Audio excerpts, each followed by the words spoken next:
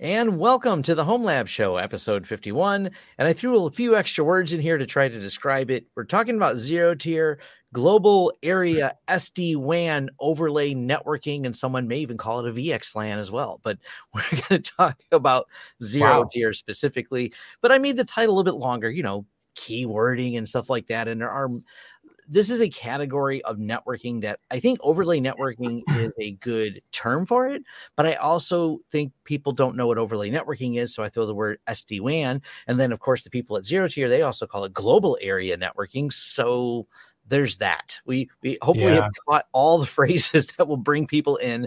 I think we forgot one, actually. You forgot one phrase, turbo encabulator. Oh, turbo encabulator. Yes, absolutely. Yeah, you got to put that word in there too. That's important. Yeah.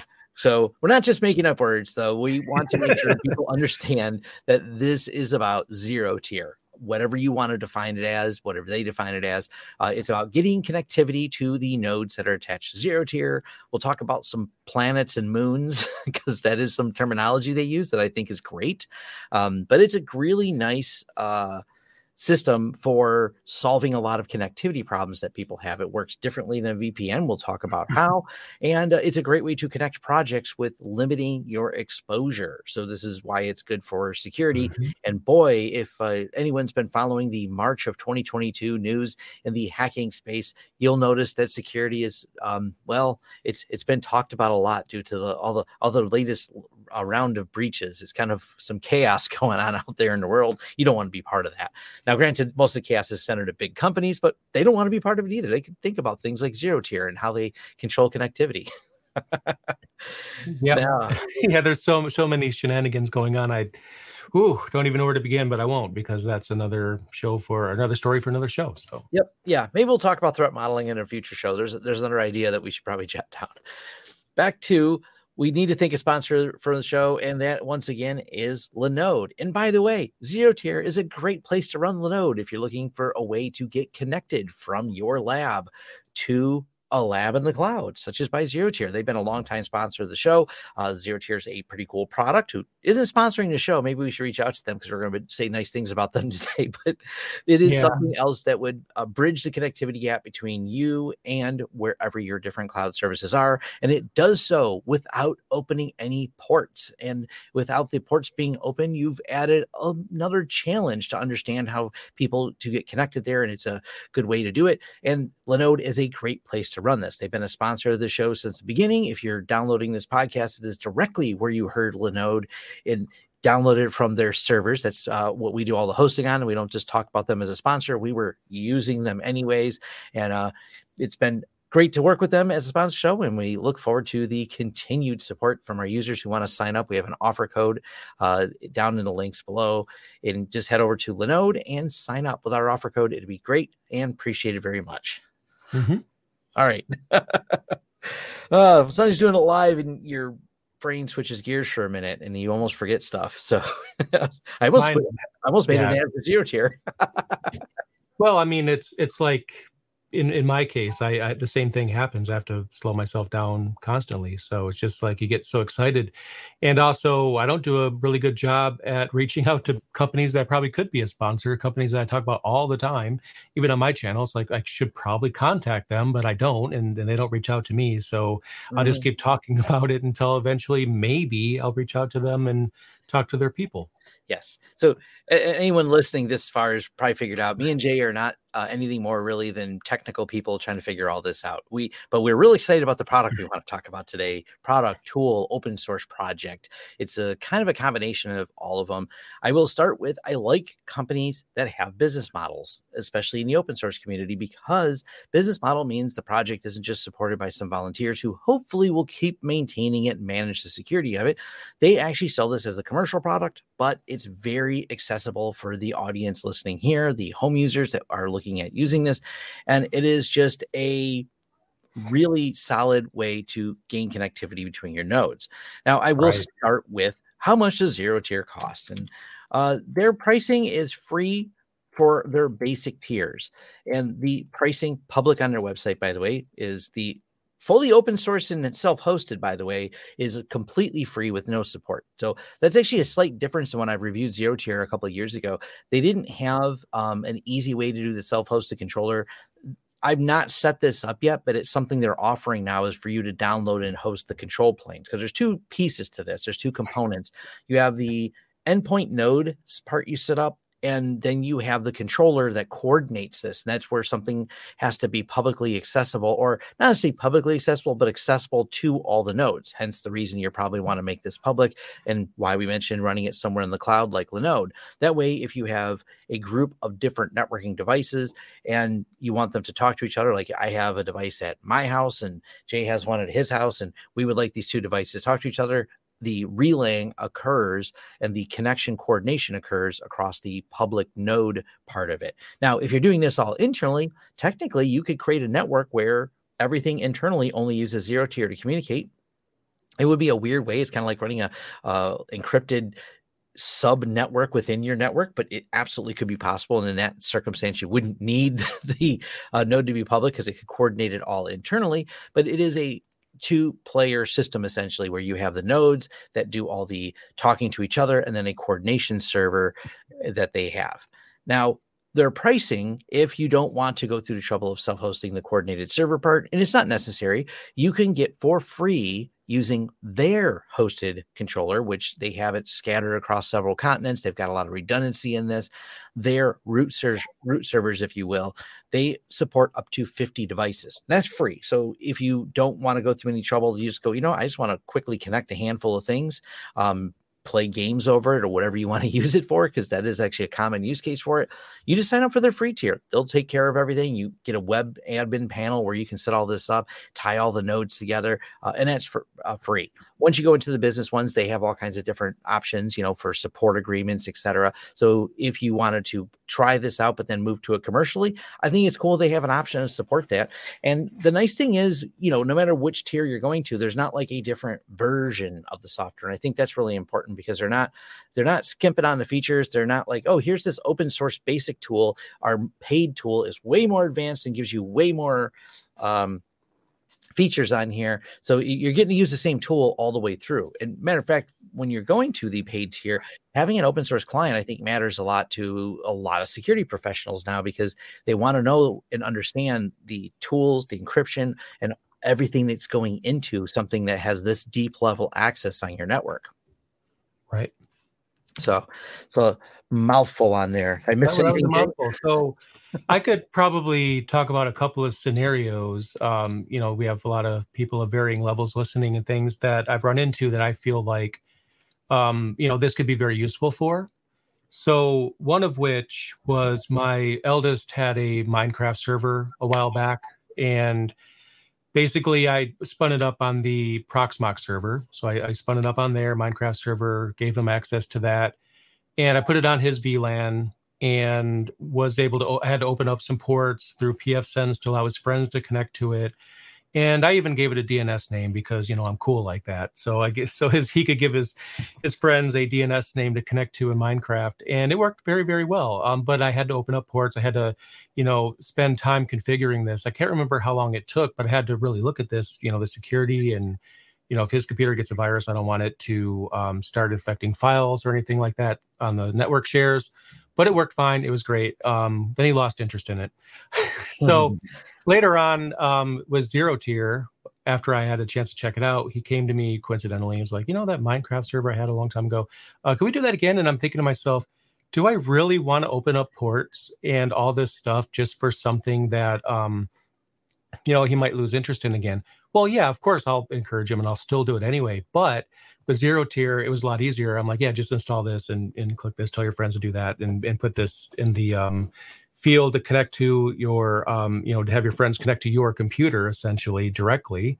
And it just seemed to work very well in that use case. But going back even further, I remember, and I think I've said this before, when I was first learning networking, when I'm like totally green, I know so little about networking, and I think I'm studying for Network Plus. And at the same time, I'm working at a company that I think they had like 12 locations around the United States. and they had I forgot what kind of networking that was, some kind of WAN connection through AT&T. Wasn't the fastest thing in the world, but it's fast enough. And basically every satellite office was linked together by IPs and all that. It was a pretty good system, very expensive. And when I found out how that worked, it wasn't how I thought networking worked when I was first starting out. Zero-tier is kind of like that thought I got in my head, when I was in college. And I'm like, how does a wide area network function? And I just assumed in my head it was like what Zero-tier is now, a simple way for two endpoints to talk over the network encrypted. But that wasn't how it was. But here we are with Zero-tier. We can connect our services in our home lab to something on the outside, and we could have a private connection. We could also do this with VPN, but as I think you'll talk about later, that's obviously another solution. But I feel like in a lot of ways, this is a lot easier to actually set up. Yeah, there's a lot more simplicity in it because of the way it's handled. So is it the same as a VPN?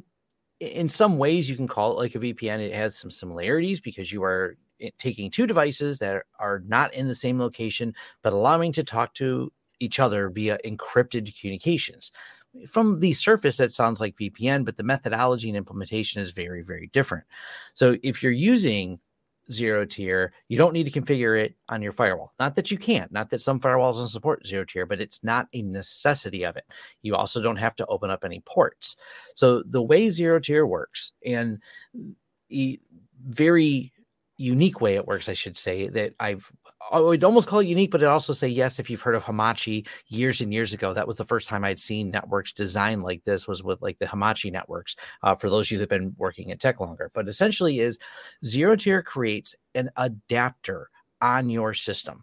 This extra adapter it creates on your system is essentially an encapsulated network virtualization stack, is probably an easy way to describe it. The Zero-tier protocol and its original, though aspects of it are similar to VXLAN and IPsec. It has two conceptually but closely coupled layers in the OSI model. This is like I'm reading right from theirs because it's a little bit hard to describe. The underlying peer-to-peer transport layer, the virtual wire, while VL2 is an emulated Ethernet layer that provides operating systems and apps a familiar communication medium. VL1, the Zero-tier peer-to-peer network, and they have a name there, is the link layer essentially on there. So it's really unique how it works. This extra adapter to you has an IP address. So you have your main network adapter, let's call it ETH0 or whatever it is called in Windows for you, but ETH0, and then we get ETH1, but it's usually called ZT1. So this is your extra network adapter assigned by Zero-tier. So you set the IP address of that system. There's the control plane handles all of that. So when you first install it, it just adds the node. Then you have your global available, your publicly available nodes. And we're not going to get too much into self-hosted, but if you're self-hosting it, wherever that is, normally a lot of people are just going to want to use the default and join using the Zero-tier control plane. The control plane says, I see, and we'll use Jay's place as an example. Jay loads Zero-tier on his computer. He gets an extra network adapter. He says, I would like to join this network. Each device has a unique ID. You simply say, hey, let's join this network. Then on my side, I see it come up in the control plane and I say, I approve Jay's joining and I want to join my computer to network, and it joins the network. Now, the data between me and Jay is encrypted. It does not pass through necessarily in any unencrypted form through the relay points. The relay point first tries to negotiate some tunneling. And in the term, if you want to dive deeper into this, is DNS hole punching. It's going to UDP hole punching, not DNS, UDP hole punching. And it's going to do UDP hole punching to kind of bend the curve between me and Jay and go, all right, we want this to talk to this and this to talk to this on these two separate ends. And it automatically, through the way NAT works, puts these holes in the firewall to allow us to have pure communication between each other. So the IP address is on my Zero-tier network interface is in the same subnet as Jay's. Now, any communications we want to do, if we're playing a game, for example, I just set his Zero-tier IP address in my game, and vice versa. And now we can communicate with each other. And this works for anything. He could be hosting a web server. He could be running Nginx, and he sets up a web server and he goes, hey, Tom, I'd like you to check this out, but I don't want to expose it to the world. This is where Zerotier can come along, and you're binding that port to it, and you can keep binding any other service to it. Because it works like an extra network adapter with an IP address assigned to it, really any service you have running on that computer, on that server, on that device, because it supports a wide variety of devices, that extra IP address gives you that connectivity as if it's in the same network. Now, what's really clever about how this works is if you set up a series of these Zerotier nodes within one network, maybe you have a server farm of these at one location, but then when you're there, you actually are using the full line speed essentially to communicate with all the other nodes when you're on the same subnet. But then you can take, like, say, a laptop and you leave that network. You don't have to make any changes. It will still contact. It'll just do it through the external methods, and the relaying server gets involved as well. This makes it really interesting because this is what makes it essentially safer than a VPN, because you're not opening any ports. The relay server is just going, all right, I see that you are here and you're asking for a resource that you are not on the same subnet for, you're not on the same network for, so I'm going to bridge this connection. Now, in the event of something like double, triple NAT and tricky firewalls, it does have the ability to kind of go into a slower relay mode. So if no means can be met to get connectivity because of rules and challenges that may find a network, it will relay through the relay nodes as well to get the data there. Obviously, that comes at the cost of being a lot slower, but the connectivity still exists. Now, important things about this is all done without the opening of any ports on your firewall. So your firewall remains closed on both sides, because the way NAT translation and UDP hole punching works, you are first requesting a resource, and that resource you are requesting is where the connection gets initiated. And because both of these two separate networks are requesting resources, this is where the relay server can see where those resources are coming from and facilitate the hole punching. And this is how it's able to do so without, as I said, and this is an important part, not opening up your network. And I think one of the most awesome things about this is that I feel like an overlay network, like this solution, Zerotier, is like just limited by your imagination. I mean, if you just think about what you could use this for. Now, off the top of my head, you could have an internal website. I'm not talking about a company, but literally you and family, you could have this really, simple website that has family photos on there, or some kind of family intranet site. Even if you're at a coffee shop, you could be connected to it, or you're in your house, you could be connected to it. Set up something like Pi-hole on a cloud instance somewhere, and then have all of your computers, whether they're internal or not, they're using the same DNS server. Even if you are at a coffee shop, you could still be using your Pi-hole without having to set up a VPN to your PFSense to use something that's inside your, Proxmox. You could have something like Pi-hole on the outside of your network, treated as if it's something on the inside, even when you're not home. Then you could benefit from, basically ad blocking wherever you go, stuff like that. Yeah, it's really one of the other use cases we've had for this, and this is a really clever one, was we consulted with a company, and they have a lot of Raspberry Pis they use as sensor monitors that they send out to places. But of course, they're sending them out they're in the restaurant business. And so getting these devices out to restaurants means dealing with a lot of random different networks. But with Zerotier, it solved a lot of their problems, because they can always have these nodes, these Raspberry Pis. They can program them at their office, or really anywhere they can spin them up. They have local connectivity to them. But with Zerotier, they know the IP address. They know this IP address has this customer name on it. This is how we talk to this device.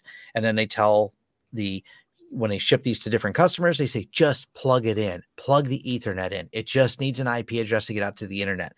Don't worry about your firewall. We don't have to call on open ports, which is actually what they were previously doing, was dealing with opening ports and things like that, which is always tricky, because there's not a consistency, because it was going out to any company that ordered it. There wasn't like there was always a consistent stack. So using it in methodologies like that makes it really interesting when you are doing this. I've even had a few of my friends who work for red teaming and getting in and pen testing networks find it to be a very useful tool. They were actually shocked at how few networks seem to detect it. Maybe that's changed as Zerotier become more popular, but it was interesting. When I first started doing videos on it, one of my red team friends goes, I popped it right in and it went through all of our security. It doesn't seem to trip anything.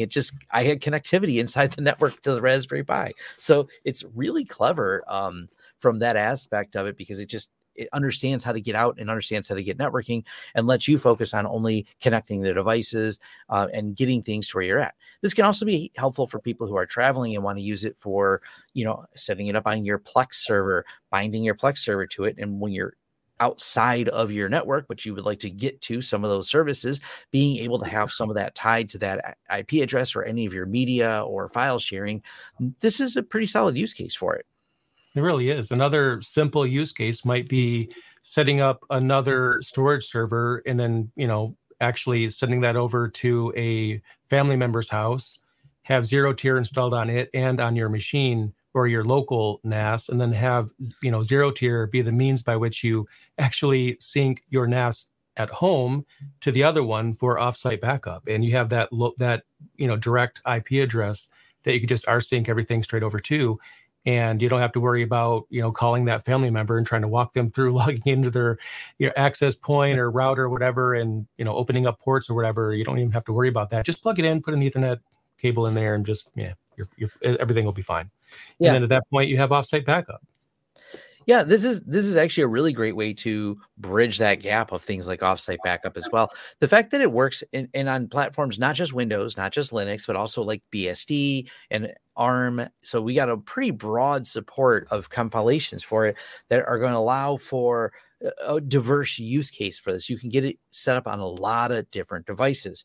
Now, if you're wanting to dive into a little bit more advanced use cases for it, there are ways it can be built into or compiled into firewalls.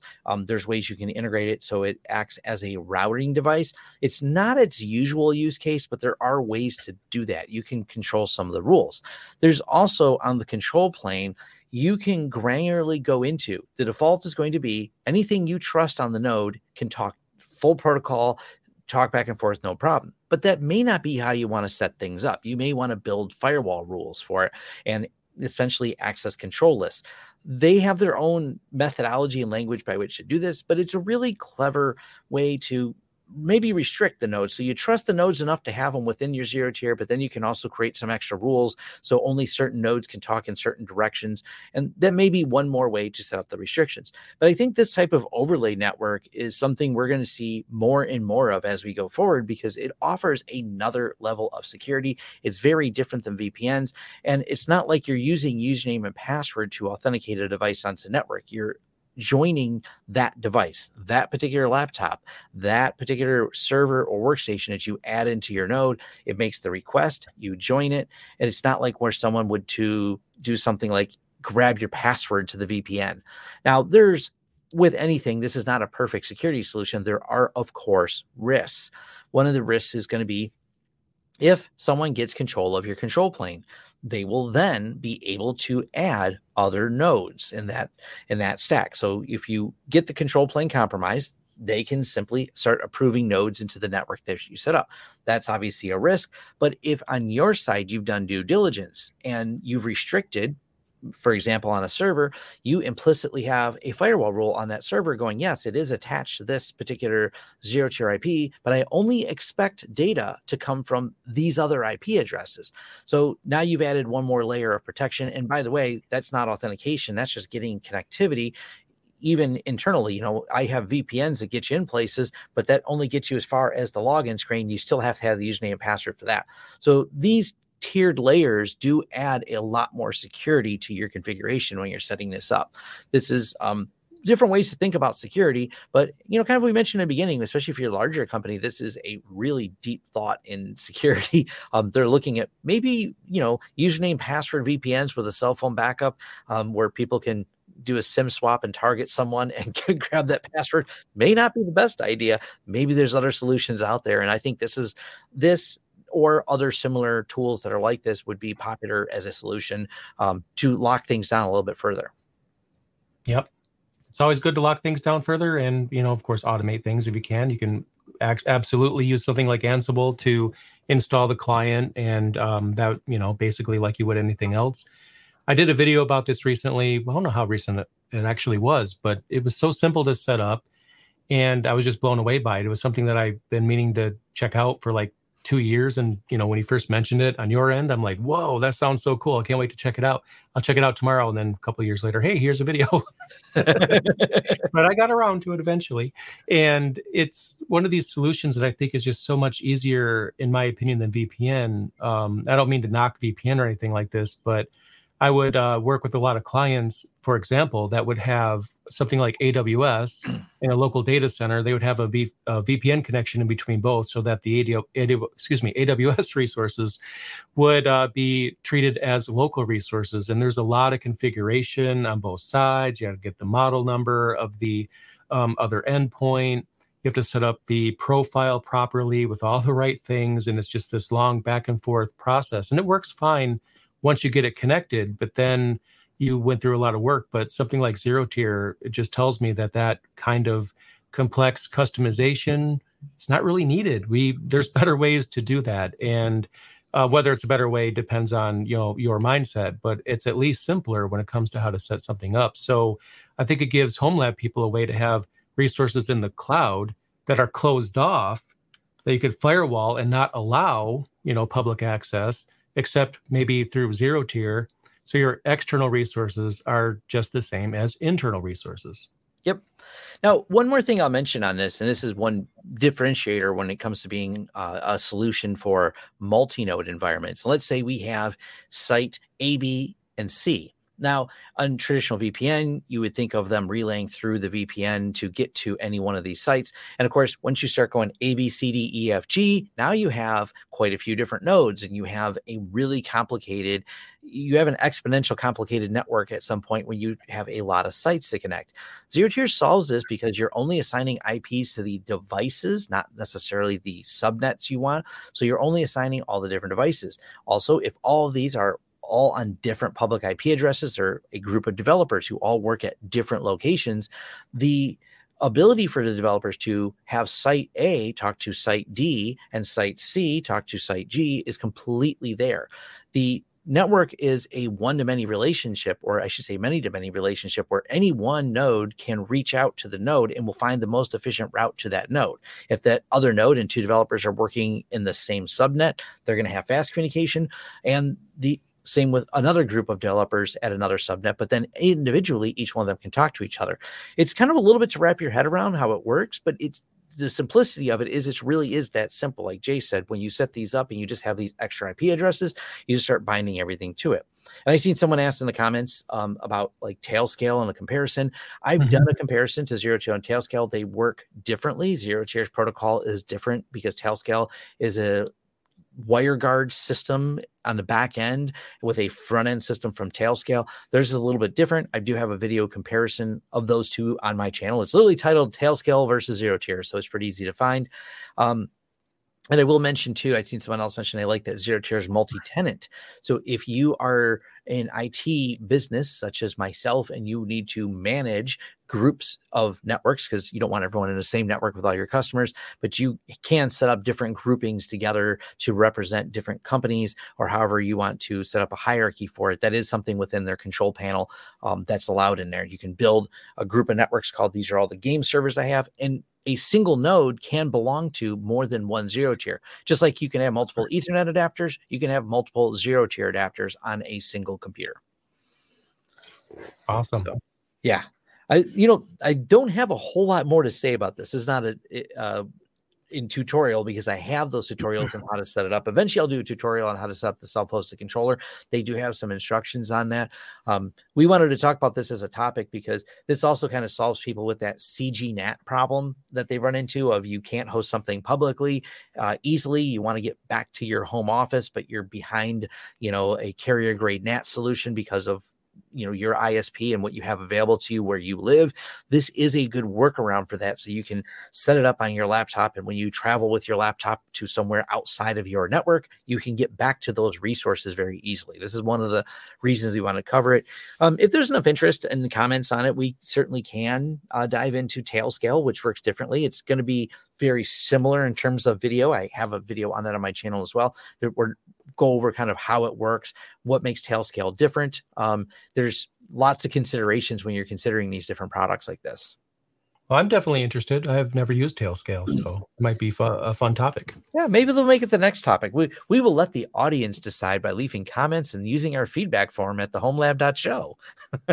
Absolutely. Yeah, hopefully that happens, because that'd be a lot of fun. And I have another potential topic that I just came up with that I will not mention, but it might be a fun topic if we want to go through that. But we're always coming up with ideas for the show, so we have all kinds of things to talk about. But we should probably do a Q&A, I would think, within the next few episodes or so, if people can get enough questions. Yeah, is it when we do stack up the questions? We love hearing back from all of you. It is greatly appreciated. All the feedback we get, and if it's just to say hi, we don't mind. We read those too. We don't, we don't discriminate. We do like just to know that people are able to use the form, because we get a few confusing questions occasionally, but hey, that makes it more fun. The more technical the question, it gives us something to dive into. And we also always looking for, topics to make sure we're listening to the audience and make sure we stay aligned with what people on the audience in the Home Lab audience are really wanting to know. Yeah. Send in your ideas. It might just be a crazy enough idea for us to cover, because we're Home Lab people. We always have crazy ideas, and we want that reaction. You're doing what at home? Because that's always fun. But send us in your ideas, your questions. We'll do a Q&A. Your suggestion might end up being a topic either for this podcast right here. Maybe we'll use it in one of our own videos. Who knows? Yeah, absolutely. Well, thank you all for joining us, and see you next time. Thank you.